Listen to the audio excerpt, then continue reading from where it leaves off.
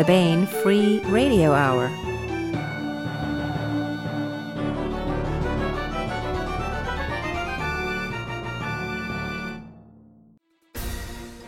On the podcast, prognostications of brooms, portents of good housekeeping, time-warping Appalachian ditties, plus we continue with the complete audiobook serialization of Alliance of Equals by Sharon Lee and Steve Miller. All right now.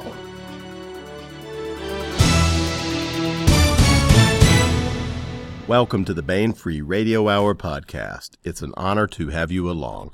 I'm Baen Senior Editor Tony Daniel. We talked with DJ Butler this time about his book Witchy Eye, and especially about the new CD of music he's put out that contains songs and ballads from the book.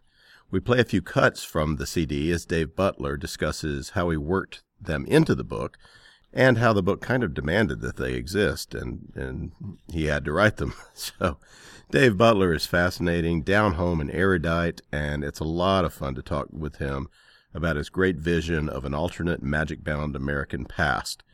And we also continue with the complete audiobook serialization of Liaden Universe novel Alliance of Equals by Sharon Lee and Steve Miller. Now here's the news.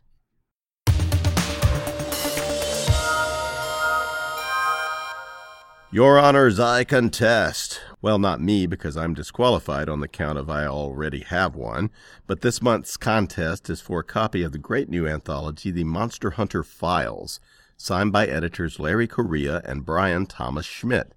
The Monster Hunter Files explores the world of Larry Correia's Monster Hunter universe like never before, highlighting little-known aspects of the series, which got us wondering, who is your favorite supporting character in the Monster Hunter series? Which Monster Hunter or monster in the background caught your attention? Let us know to be entered in this month's drawing. Okay, yes, it's a random drawing, but we will be compiling the answers, and we'll announce that when we give away the prize. So send them in and be counted and get a chance to win the very cool hardcover with Larry's famous devil smiley face signature, which is very cool to have. Details are at thebaen.com front page, right there on the sinister side of your screen. Wahahaha.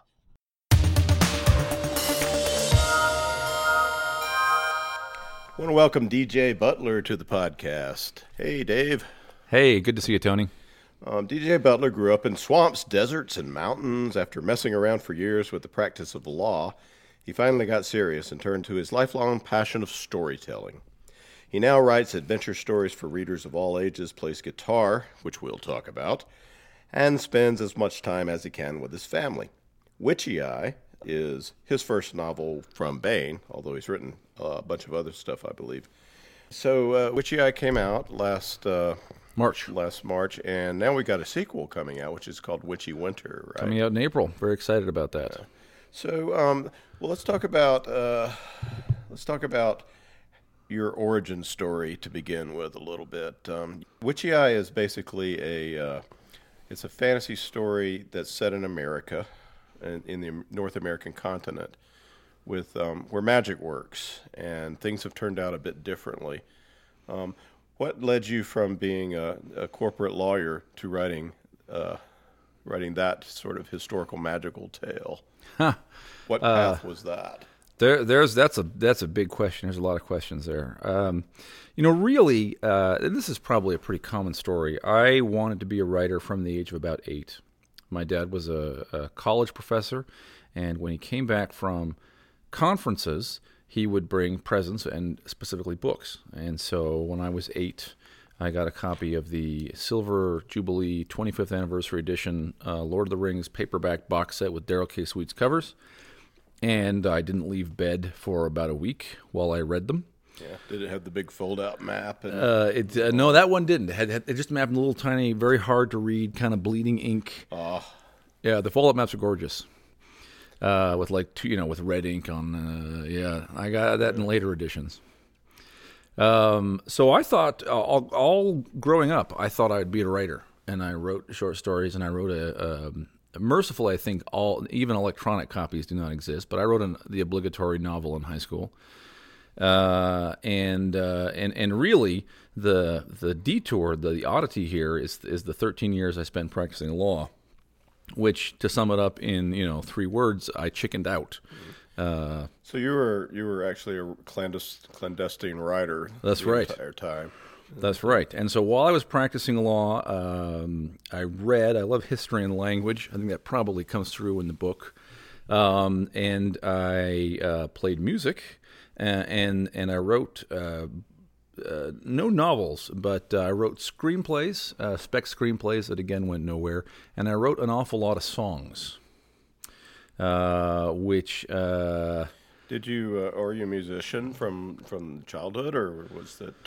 No. When did you take up your musical craft? You play the guitar? I play the guitar. I play the guitar reasonably well. For a non-musician kind of guy. I started learning as an adult. I was 20. One of my regrets is that my parents did not win the battle of wills with me when I was a child and forced me to take an instrument. So we're making our kids do that because I picked it up as a grown-up. And I play guitar okay, and then I have, from playing guitar, it's a small step to playing mandolin or bass or picking on a banjo. So I've got all of those and use them in my recording. So music has become a big deal to you, and it's affected your thinking in a way of.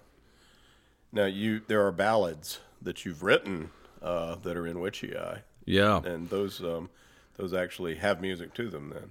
Yeah, so your opening question was such a great one. Well, continue. So, Continue no, but it ties in. It ties into this one. So the answers all circle the same space. So Tolkien is in writing The Lord of the Rings is writing a very English book, and it's not just any England; it's his England, right? It is an England it is a mythological ancient England whose Germanic roots are strong, which has a lot of Catholicism sort of showing in its seams, and so that's sort of Tolkien's spiritual exploration of England, and Witchy Eye in a lot of ways is my personal spiritual exploration of America, and you were exactly right when you said that it happens in North American continent, which is to say, it doesn't happen in America per se, because that word never actually appears in the books. But look, one of the ways that I experience America and think about Americanness is music. And one of my favorite books about musical criticism is The Old Weird America, which I think is Grail Marcus's book about Bob Dylan, his early career, and the basement tapes, recordings with the band, and sort of shows Bob as in the old troubadour tradition, reusing tropes and even lines from a traditional body to tell stories.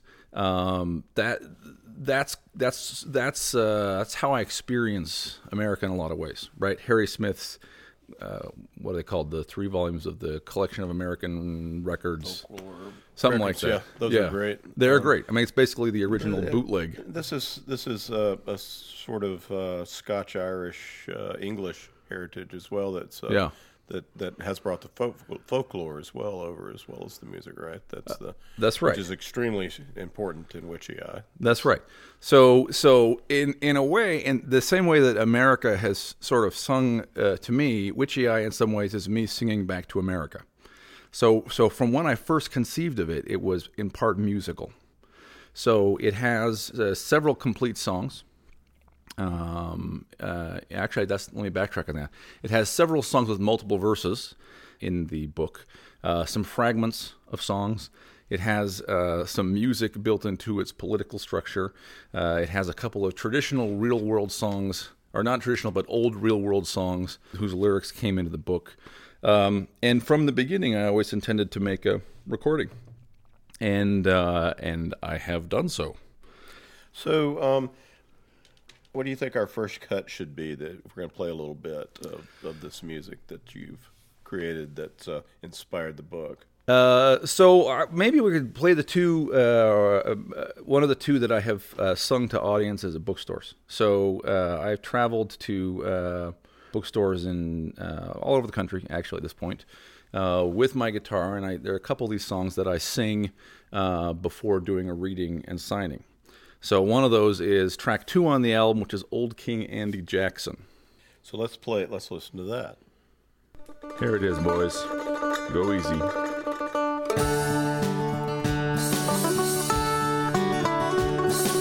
Old King Andy Jackson, he was the best of men.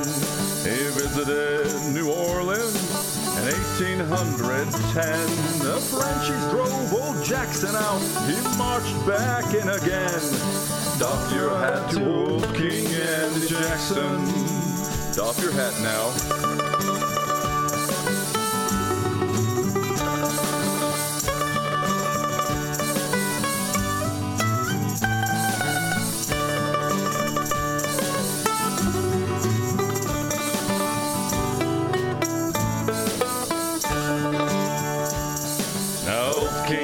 Jackson was thirsty for a drink. The Mississippi water's wet, but it's got a mighty stink. Sharon met him on the Pontchartrain, and there he let him sink. Raise your glass to old King Andy Jackson. Old King Andy Jackson, come a-marching up our trail. We rounded up our pirates, we emptied out our jails. We lined up every rifle behind stacked cotton bales. Take your shot at old King Andy Jackson. It's true, old Andy Jackson is a hell of a fighting man. That don't mean I want him for my king.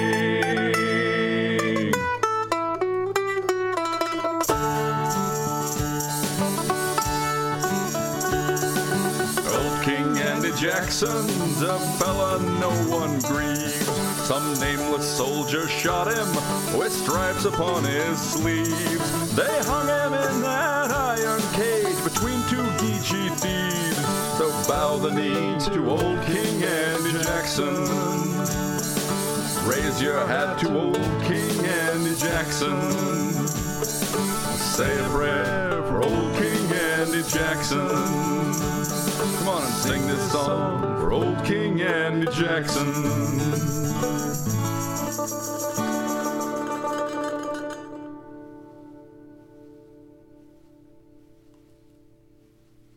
So you mentioned that you've been traveling around in the ancient troubadour tradition. That's right.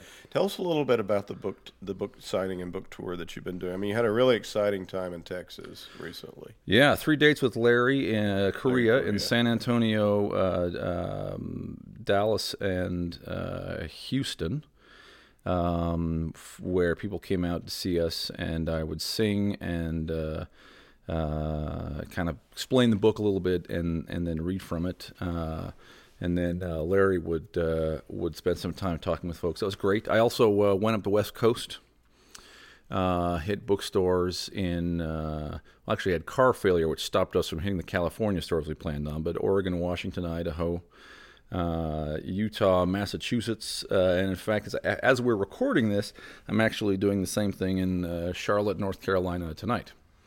Very cool, very cool. So, I mean, do you feel a connection to this music that's inspired you? I mean, you must to be carrying around a bard's harp. Yeah, singing songs that are ballads, right? They're stories. That's right. Some of these are actually straight up ballads in the technical, literal sense.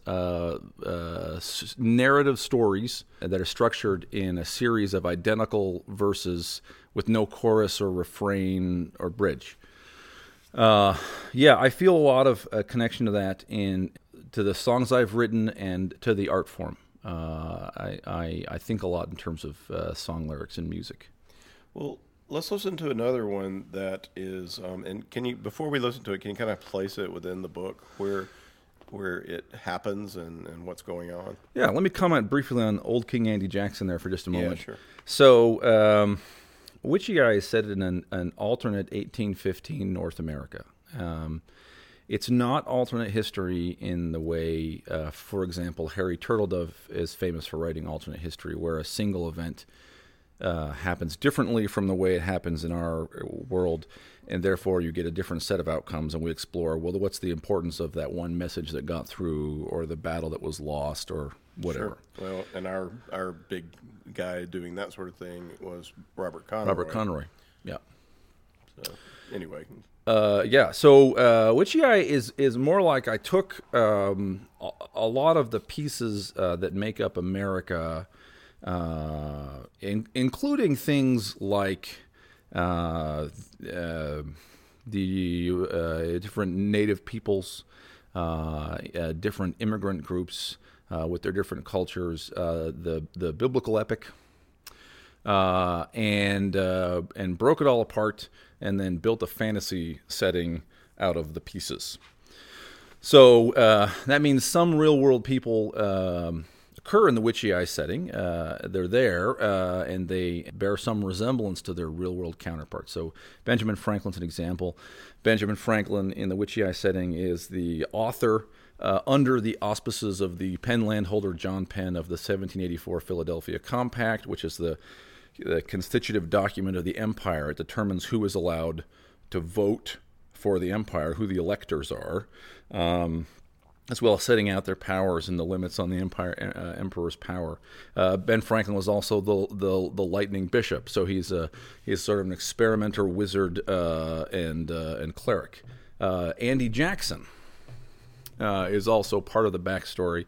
In the real world, of course, Jackson is most famous for, well, he was president, but the career-making event was the Battle of New Orleans and the War of 1812, where Jackson, along with the pirates Pierre and Jean Lafitte, defend New Orleans against British invasion. He's a national war hero, and then he later becomes president on the back of this. So in the Witchy Eye setting, Jackson's most famous for his 1810 attempt to conquer the city of New Orleans, apparently to make himself king of the Mississippi, whatever that means. He fails and dies in the attempt. When our heroine first sees him, she is, and I like to share this because it's sort of an example of the way I like to play with history. So she sees him entering New Orleans for the first time, and she's crossing to the New Orleans, to the St. Louis Cathedral, and there's a big parade ground called the Place d'Armes in front of the cathedral, and there's Jackson. Jackson and his two chief lieutenants are all dead. They've been moldering in iron cages hanging above the Place d'Armes for 5 years since the event, which is a historical pun, because the Place d'Armes was the prior name of what is now called Jackson Square, right, named after Andrew Jackson. Yeah. So that's Old King Andy Jackson, which is a song about the attempted taking of New Orleans, or at least as it is popularly seen in the setting. So maybe for a second track we could listen to The Lion of Missouri. Is that a good one? Sure, let's do that. So let me say a bit about that. This is about a character who does not exist in the real world. There are, so in the same way that the word America does not appear, the word human also does not appear, at least not in the sense of human being. No one is a human or a non-human, but there are, to use out-of-book terminology, there are two races of humans, or maybe humans and elves, and elves is a word that does appear in the book, along with fairies and firstborn and serpentborn and other stuff. And the way the people in the setting think and talk about this distinction is as descendants of different wives of Adam. The fairies, the elves, the Ophidians are believed to be the daughter of Adam and a serpent, Adam and his first wife, whoever that was, whatever that was. The Lilith myth, yeah. Yeah, that's one version of it. So the Lion of Missouri is a tale about one of the firstborn kings. So the firstborn live all over the continent, but especially in the Ohio River Valley, where they have 7 kingdoms, the greatest of which, the most famous of which, is Cahokia. which is to say basically St. Louis. Yeah. And this is the Lion of Missouri is a nickname and kind of a title of actually the father of the protagonist, the father of Sarah Calhoun. She doesn't know this as the story starts, but you figure it out by about chapter 3. So I don't feel like I'm giving any large spoilers here. So she is adopted. She's adopted to keep her safe, basically. Exactly. Raises a foster child. Yeah. A lot of the backstory, a lot of what drives the action in Witchy Eye is the career of the Lion of Missouri. There was a king named Curius Eleutherius. As a young man, he was not expected to succeed to the throne. He became a military hero fighting the Spanish War, and eventually rose to the heights of marrying, in fact, the Penn landholder at the time, Hannah Penn, who was the empress, the elected empress. And then died mysteriously while policing the western borders of his kingdom. And his death and disappearance and his career are part of the some of the drivers for the action in the books. So this is a song about Curius Eleutherius, our heroine's father, the Lion of Missouri.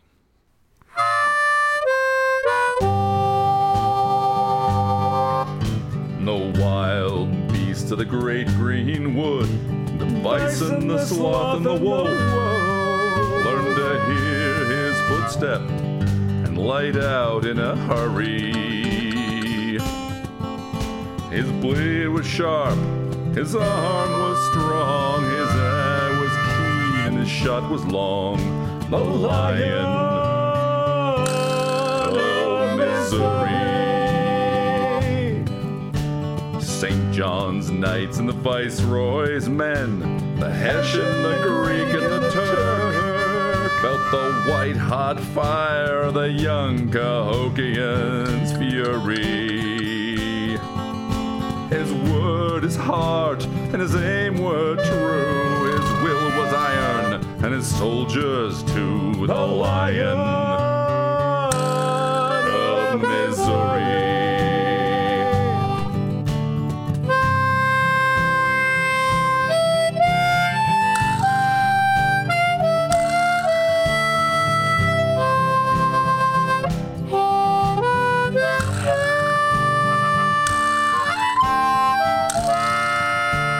Highwaymen, sorcerers, lawyers, land agents, and banks. He rode as hangman, circuit judge, and jury. His horse was fear, his cloak was awe, his look was death, and his word was law. The Lion of Missouri.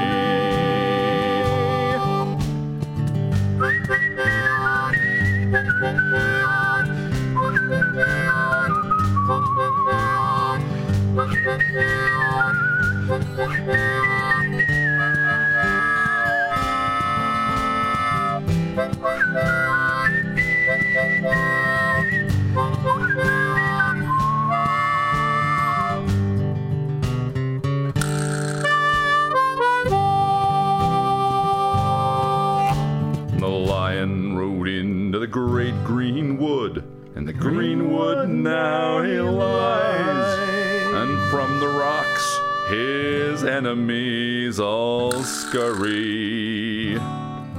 He left poor mad Hannah all alone, an unmarked grave and an empty throne for the Lion of Missouri. He rode as the Lion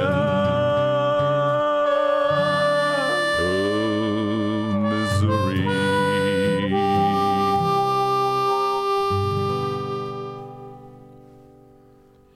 Well, what about the upcoming Witchy Winter? Do you continue in this vein? Are there any cuts on this that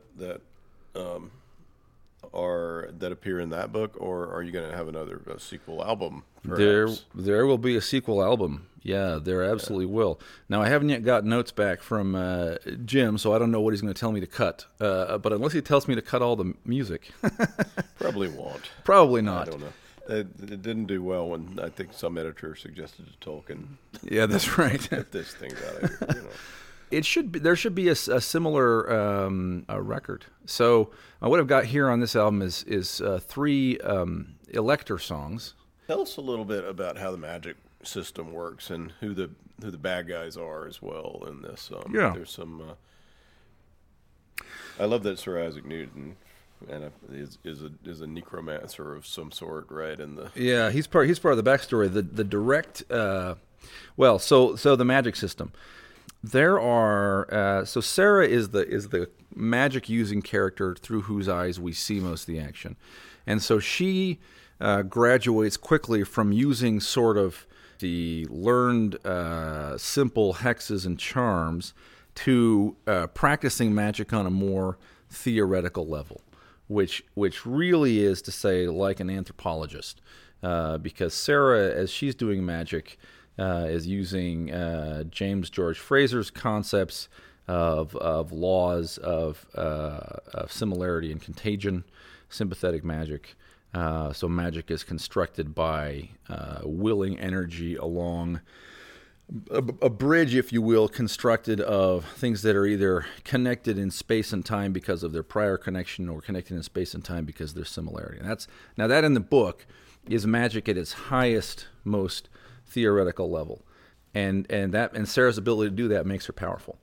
We hear references to other kinds of magical traditions, and in book 2 we start to see some of them. And what I've tried to do is actually reasonably faithfully interpret in a heroic fantasy setting some actual North American magical traditions. So, for example, Pennsylvania German Braucherei. There's a character in book 2 who is a kind of magical thief, which is to say he tries to get initiated into magical traditions to learn magic he can from any source because he is, in fact, not confident in his own talent, because he, in fact, doesn't have the ability to practice magic like Sarah. Mm-hmm. So Braucherei is part of the skill set, part of his background training. This is a fascinating tradition. Is it? I mean, isn't that usually healing magic? It usually is. In fact, I think that a Braucher might tell you it's not magic at all. Which is to say that these are certain kinds of prayers you say, and it's a knowledge of certain kinds of herbs, and that's true. Although when you have a rote prayer and it requires ritual gestures, and you move your hand a certain way over part of someone's body, it's pretty hard to tell the difference between that and a magic spell, right? And Brauchers have an interesting set of conditions under Braucherei, right? A Braucher is not supposed to be able to make money. Nor can he practice magic or Braucherei on his own behalf, or on the behalf of his own family. It's supposed to be something you do as a service, as a kind of act of worship, right? An act of Christian service. So this is an explicitly Christian, real world American magical tradition, and it's an example of one of the ones I try to present again, as well as I can as an outsider, but also in an epic fantasy kind of setting. In Witchy Winter. Yeah, there's well, let's listen to another cut. How about something that's you have something that's evocative, less of a story, more of a evocation you might want to listen to? Yeah, well, let's listen to a really short one here. So there are 3 Elector songs on this, and there'll be Elector songs on the second CD because they're in the second book. So let me say a little word about what these are. We can listen to one. They're super short, like 20 seconds. So again, in the Witchy Eye setting in 1784, the empire is formed, and in order to teach people the Constitution, John Penn's minstrel, Walter Fitzroy, writes a series of short songs that are designed to teach civic lessons embodied in little bits of melody. So you hear children singing these during the course of the books, and the Elector songs specifically are the songs that teach you who is entitled to cast a vote for the emperor. So Free Cities of the Ebo here is one of those songs.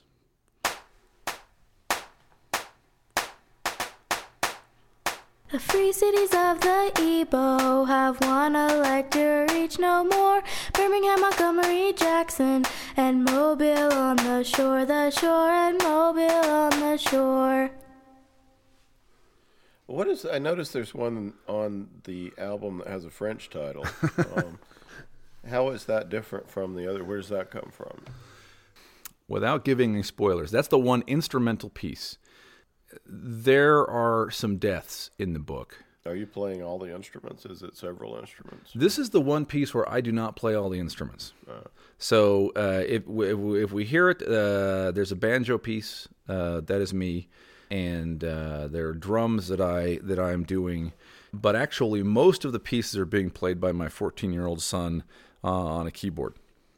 And there's a didgeridoo, which I did, but there's like a tuba part in there, and there's a horn, and there's a synthesized fiddle that are all him. There are no lyrics. This is the most unambiguously good person in book one is murdered, and his funeral. He has kind of a clandestine funeral through poor quarters of New Orleans, and his procession goes through poor quarters of New Orleans, and he's buried in a potter's field outside the city. And there's this character witnessing this procession, and this is my rendition of what she's hearing. It is a dirge modal. There are these sort of hints of strange voices at the outside of it.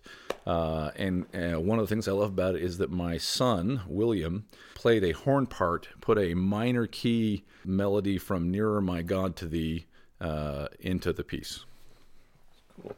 So it's called La Lamentation des Mystères? Yes, the mourning of the Loa. So the mystère are the French word for the... Yeah, so you're bringing in some voodoo into these books as well. Yes.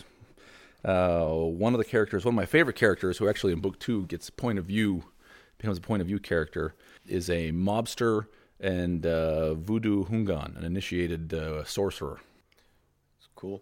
Well, let me tell you about one of my favorite tracks here. Absolutely. Yeah. The Anacreontic Song, or To Anacreon in Heaven, which only appears in the book in a couple of lines. And if you don't know the piece, this is a real world piece. I did not invent it. If you don't know it, you'll likely skip it without any further thought. It is a profoundly American piece, in that this is the song whose melody was taken to form our national anthem, and yet the song is a ribald drinking song. And so I love that, and it appears in the book early on in when a thug is a group of thugs is going to kidnap Sarah and drag her down off the mountain, and their leader is an Englishman, a brute named Obadiah Dogsbody, and he is drunk, and he is singing To Anacreon in Heaven as he goes to perform this kidnapping. Cool. Anacreon in Heaven. So what? A lot of this seems to come out of a 19th century, 18th century sort of amalgam that was the Midwest, perhaps. Is there any other influence? Is there LDS influence, for instance, here? Do we have any? That's a very interesting question. So not consciously, not on any level, you would point out and say, "Aha, this is a Mormon piece." Unconsciously, I'd have to think about that. I don't know, but yeah. So influences. Look, one of the books that really, I was reading several things at the same time that all kind of formed the crucible. Or formed together in the crucible to become this story. One of them was Grimm's fairy tales. I was reading those to my kids at night. I guess you wanted really warped adults to come out of their child. That's right, because we were reading some of the not an expurgated version. Yeah. I was also reading it in the daytime, a history of the 30 Years' War. It might have been C.V. Wedgwood's History of the 30 Years' War, I think. This is embarrassing to me to have to admit this, because I was in my late 30s, right?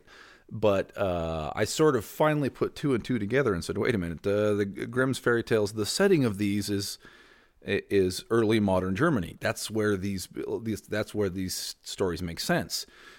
Stories where you can have a Lord Mayor and a king, and they are on the same stage, and the wild wood full of bog fairies and whatever.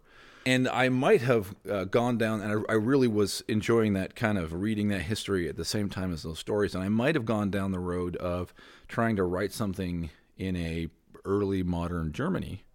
Except at the same time, I was also reading David Hackett Fisher's book Albion's Seed, which is a seminal work, as it were. Yeah.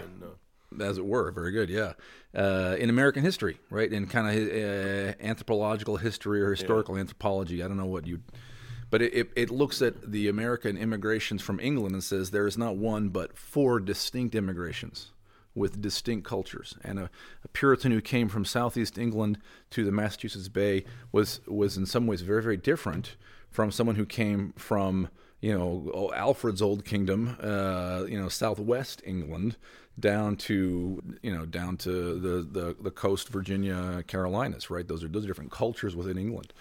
And the folk tales that came with them are different.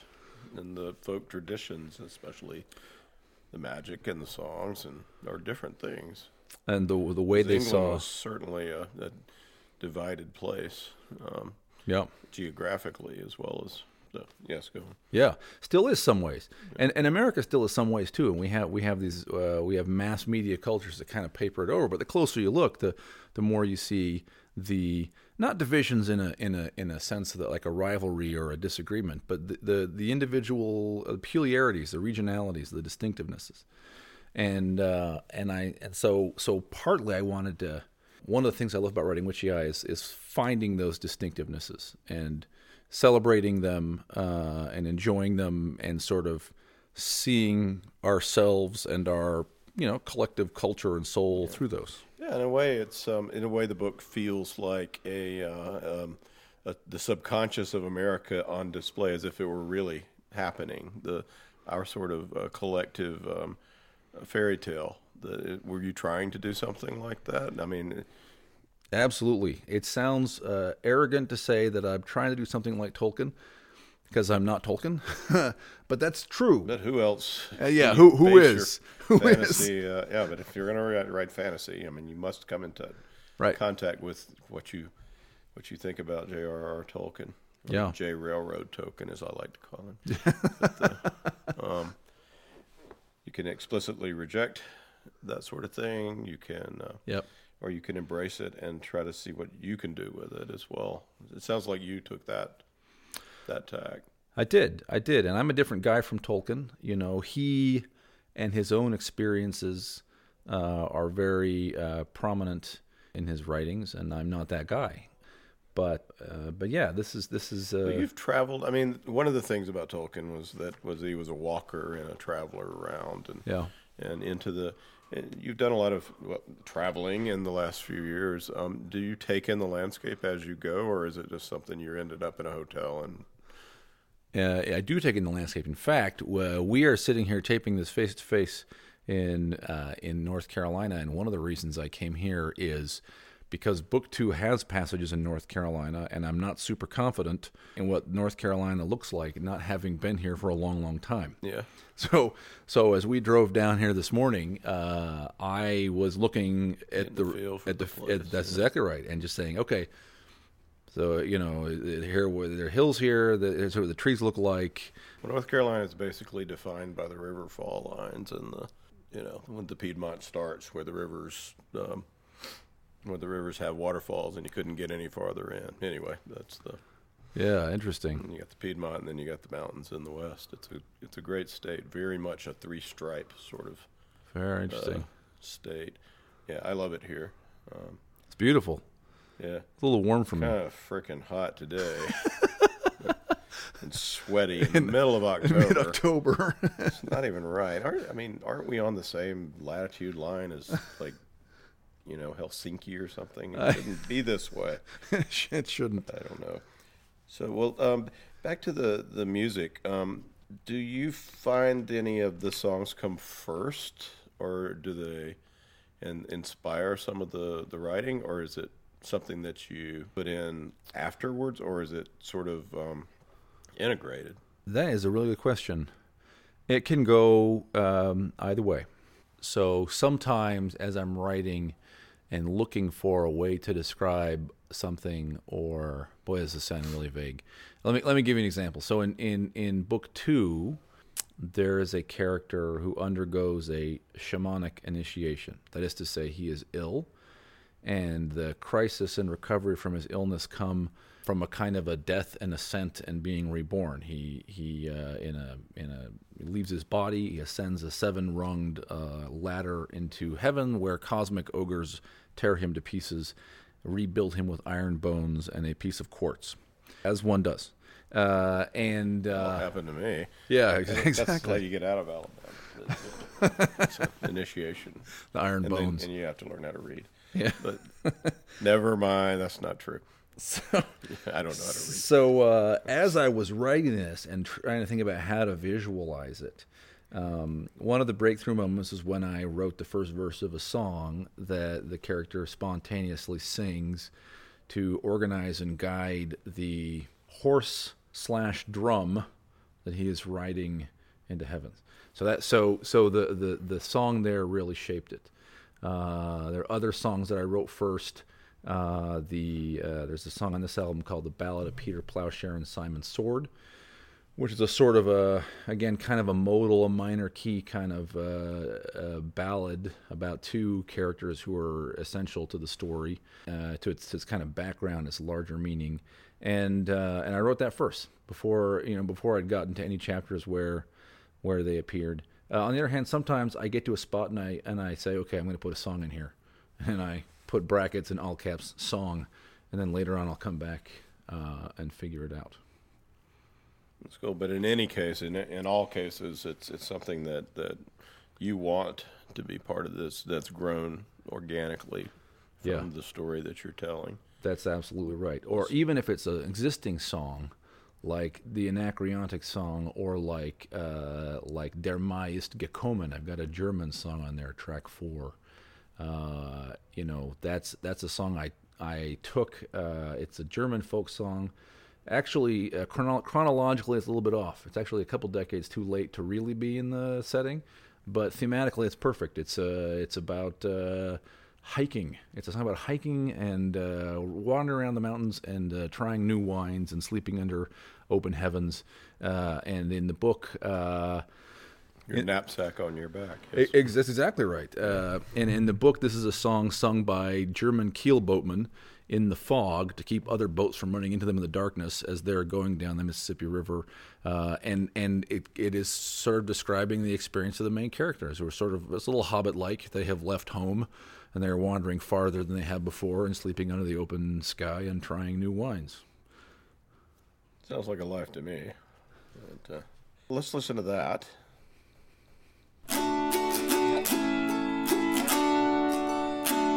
Der Mai ist gekommen, die Bäume schlagen aus, da bleibe, wer Lust hat, mit Sorgen zu Haus, wie die Wolken dort wandern an himmlischen Zelt, so steht auch mir der Sinn in die weite, weite Welt. Herr Vater, Frau Mutter, das Gott euch behielt, wer weiß, wo in der Ferne mein Glück mir noch blüht, es gibt so manche Straße, da nimmer ich marschiert. Es gibt so manchen Wein, den nimmer ich probiert. Probier es, Dieter.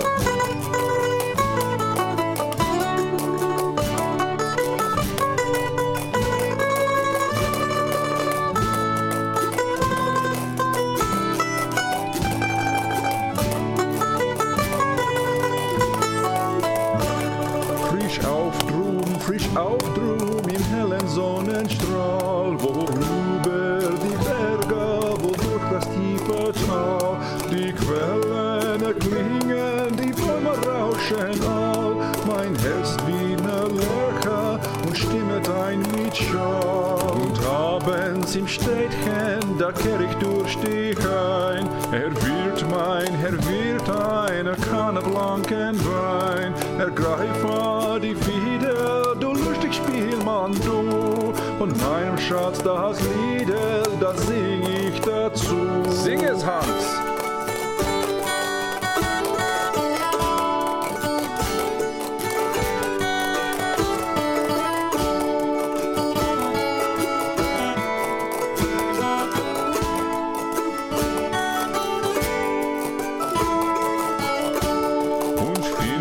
Keine Herberg, so lieg ich zur Nacht, wohl unter blauem Himmel, die Sterne halten wach. Im Winter, die Linda, die rauscht mich ein Gemach, es küsset in der Früh, das Morgenrot mich wach. Oh wandern, du freier Burschenlust, da wird Gottes Odem so frisch in der Brust. Da singet und jauchzet das Herz zum Himmel zählt. Wie bist du doch so schön, du weite Welt.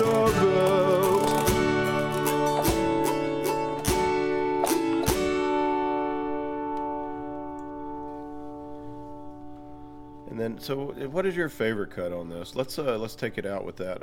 What else do we need to say about? Witchy Eye is going to be out in mass market in, do we say March? I'm March. Sure it's March. Yep. Yeah. And then Witchy Winter will be an April book. Then, Yep, I believe. be out in April. So one of my favorite tracks, right? Which means, by the way, it'll be an E-Arc in January, I believe. So you can. If you can just wait that long, you can get your first gander at it. Yeah, so. I'm very excited about that. My kids. That was my 12-year-old daughter who was singing the Free Cities of the Ebo. Each of my 3 kids sings one of the Elector songs on here. And they were initially reluctant, but once I got them to sing one piece, they each then want to do a lot more. So track 7 is a hymn. There are 2 funerals in Witchy Eye, and at the other funeral, this is the song that mountain tenor Calvin Calhoun sings over the body of their fallen comrade. This is a real world song.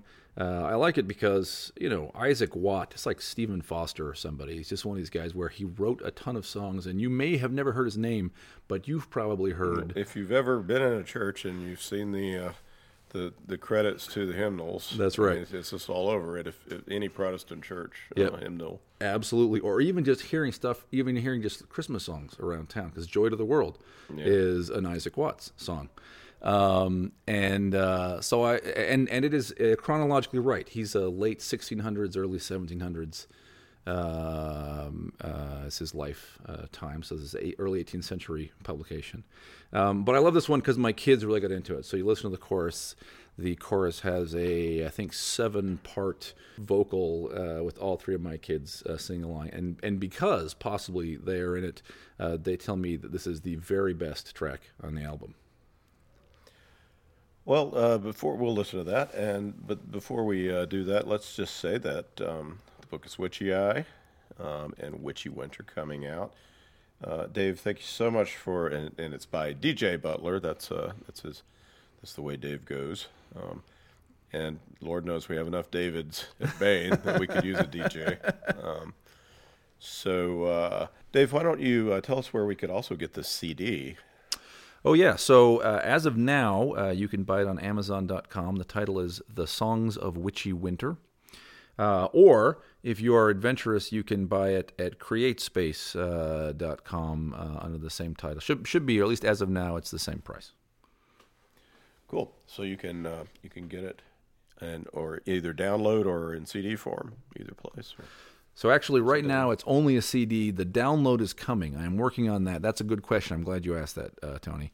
I'm still trying to figure out how to find a place that will farm the songs out either collectively and also in separate tracks to iTunes and Google Play, etc. So right now, the only way to get it is as a physical album, but it will, as soon as I can get this done, be available for download. Well, it's got a beautiful cover. You've obviously talked to Dan Dos Santos about using it for the album art, and I did. And Witchy Eye's just got a fantastic cover. Yep, and the Witchy Winter one is also great. Yeah, I feel and very Dan lucky. DeSantis is just, he's the best artist around, in my opinion. He's the guy, yeah. It's beautiful stuff. So. Anything with a Dan Dos Santos cover on it, you should definitely read. Yeah. And Wolf so Saga, for if you're example. that's right, damn it. That's right. If you're a Dos Santos collector, you better get this CD because it's going to be a collector's item for anyone that has that sort of stuff as well. So, thanks so much for coming by and talking to us in person. We really appreciate it. Thanks, Tony. Let's listen to At the Cross.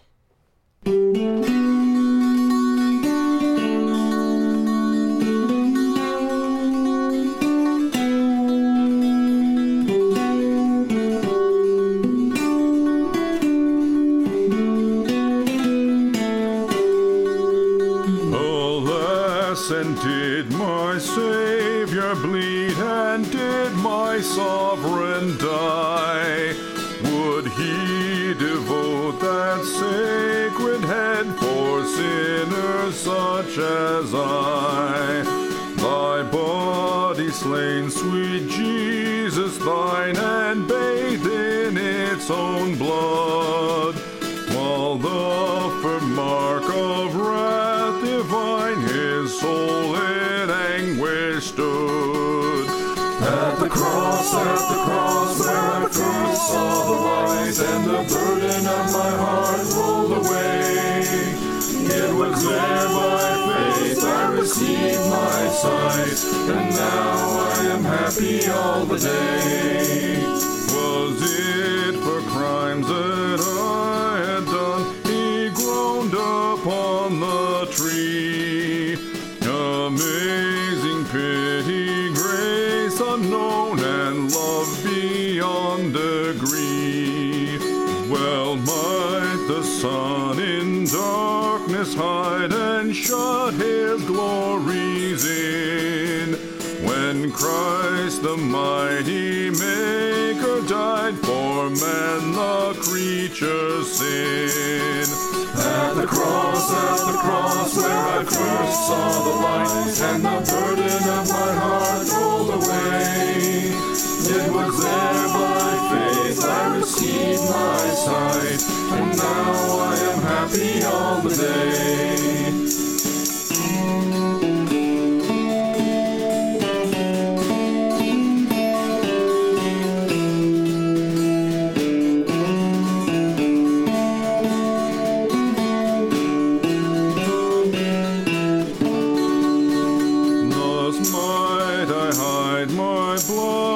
Face while his dear cross appeared, dissolve my heart in thankfulness and melt my eyes to tears. But drops of grief can ne'er repay the debt of love I owe. Here, Lord, I give myself away, 'tis all that I can do. At the cross, where I first saw the light, and the burden of my heart rolled away, it was there by faith I received my sight, and now I am happy all the day. At the cross, where I first saw the light, and the burden of my heart rolled away, it was there by faith I received my sight, and now I am happy all the day.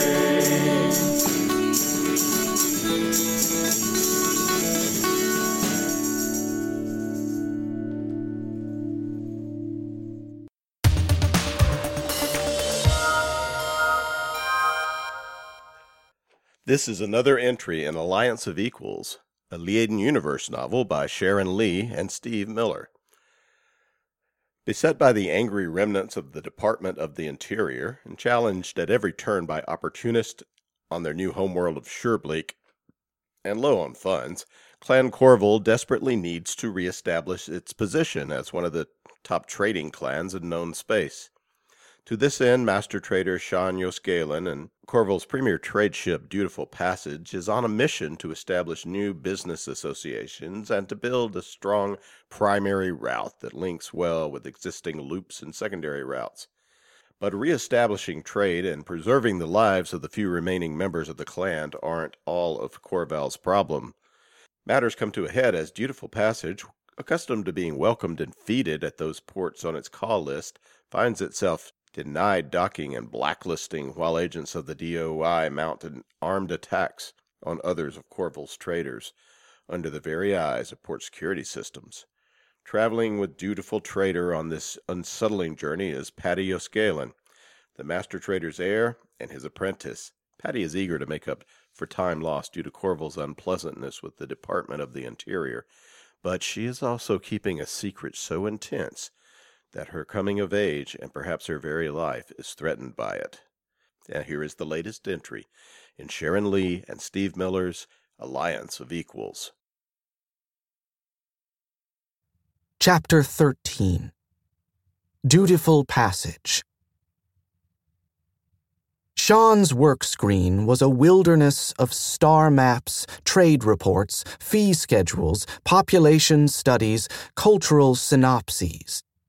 Pushed into the bottom left corner was a tiny screen in which he would occasionally type a note or an equation. He flipped to a second screen, just as crowded as the first, flicked a file open and read the contents, a frown between his frosty brows.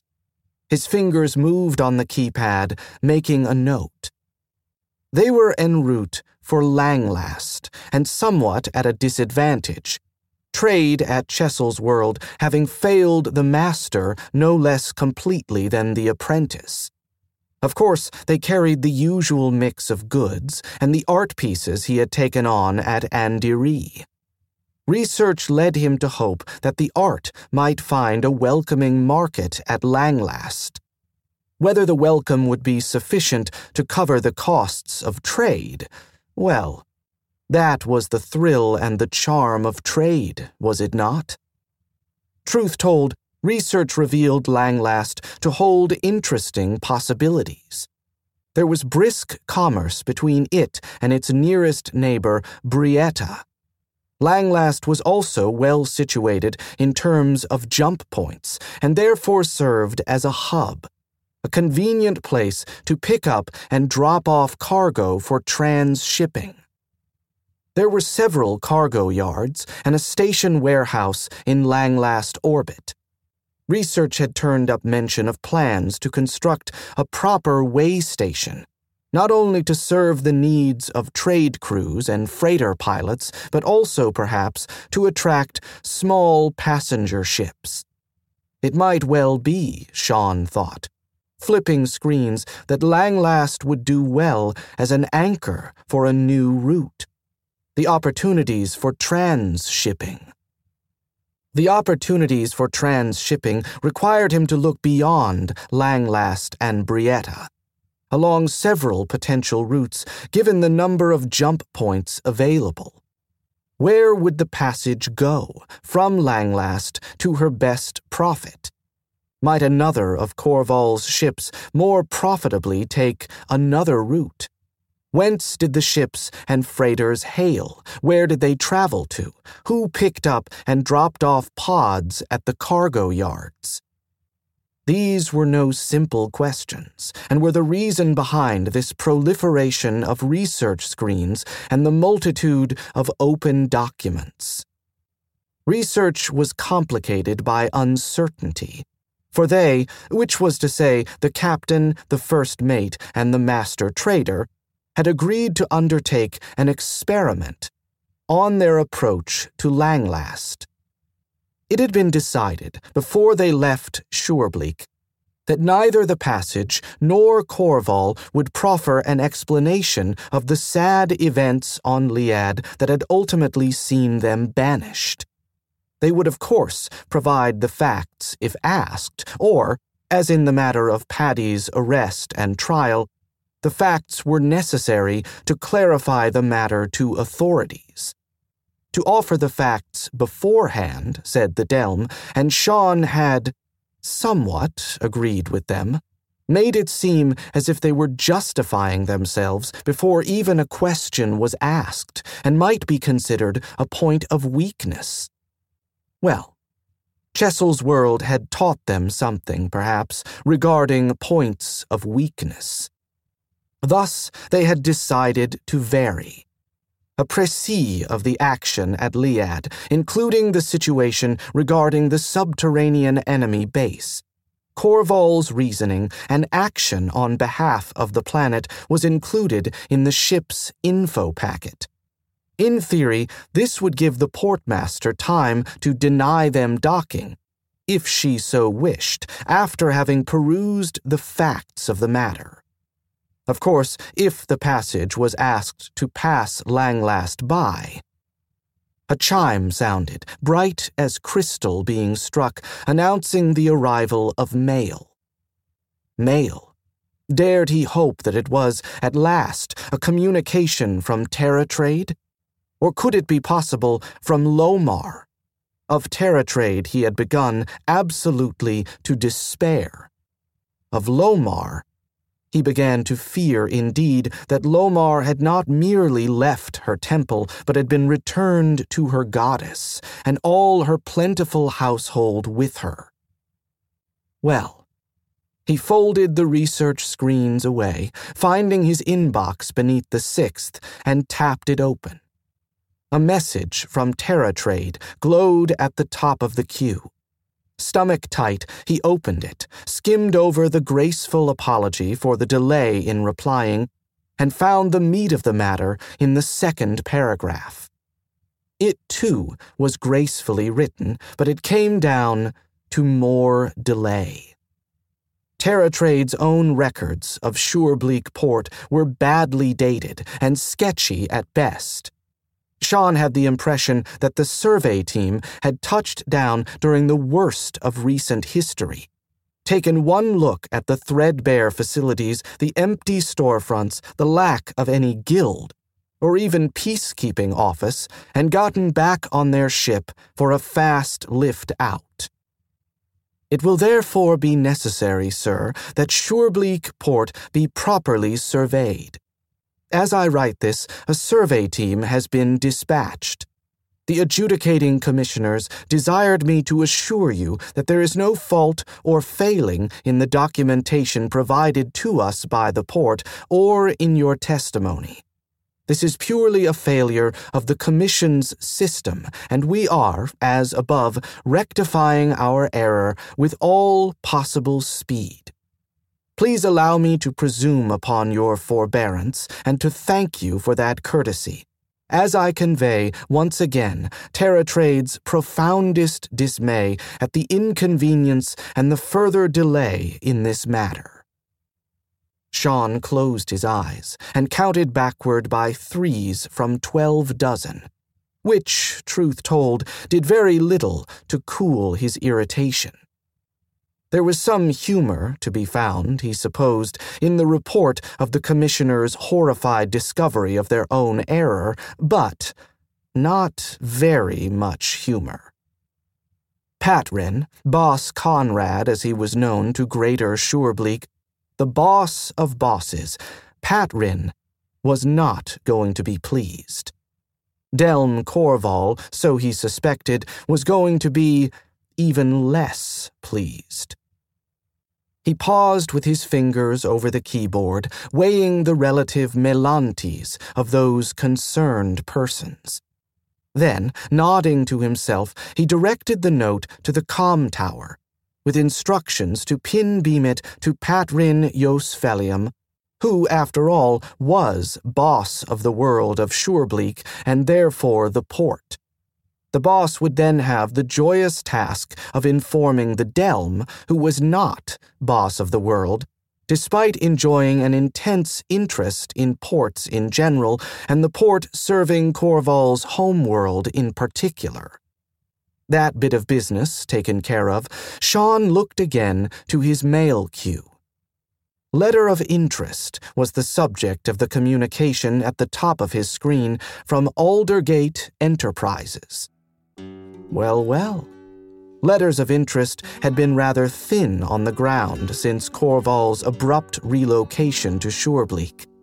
He had, naturally, put announcements in all the trade publications, even in Taggarth's Trade News, which would do better to call itself Taggarth's Rumor and Gossip, which effort had thus far reaped 2 letters of interest, both ineligible in the extreme.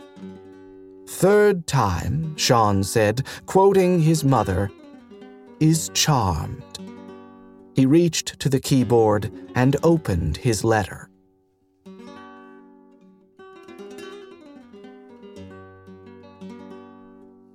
That was another entry in the complete audiobook serialization of Alliance of Equals by Sharon Lee and Steve Miller. And that's it for the podcast. Thanks to Audible.com. Thanks for excellent help in editing the interview from Bain intern Taylor Panaccioni, and to podcast theme composer Ruth Judkowitz.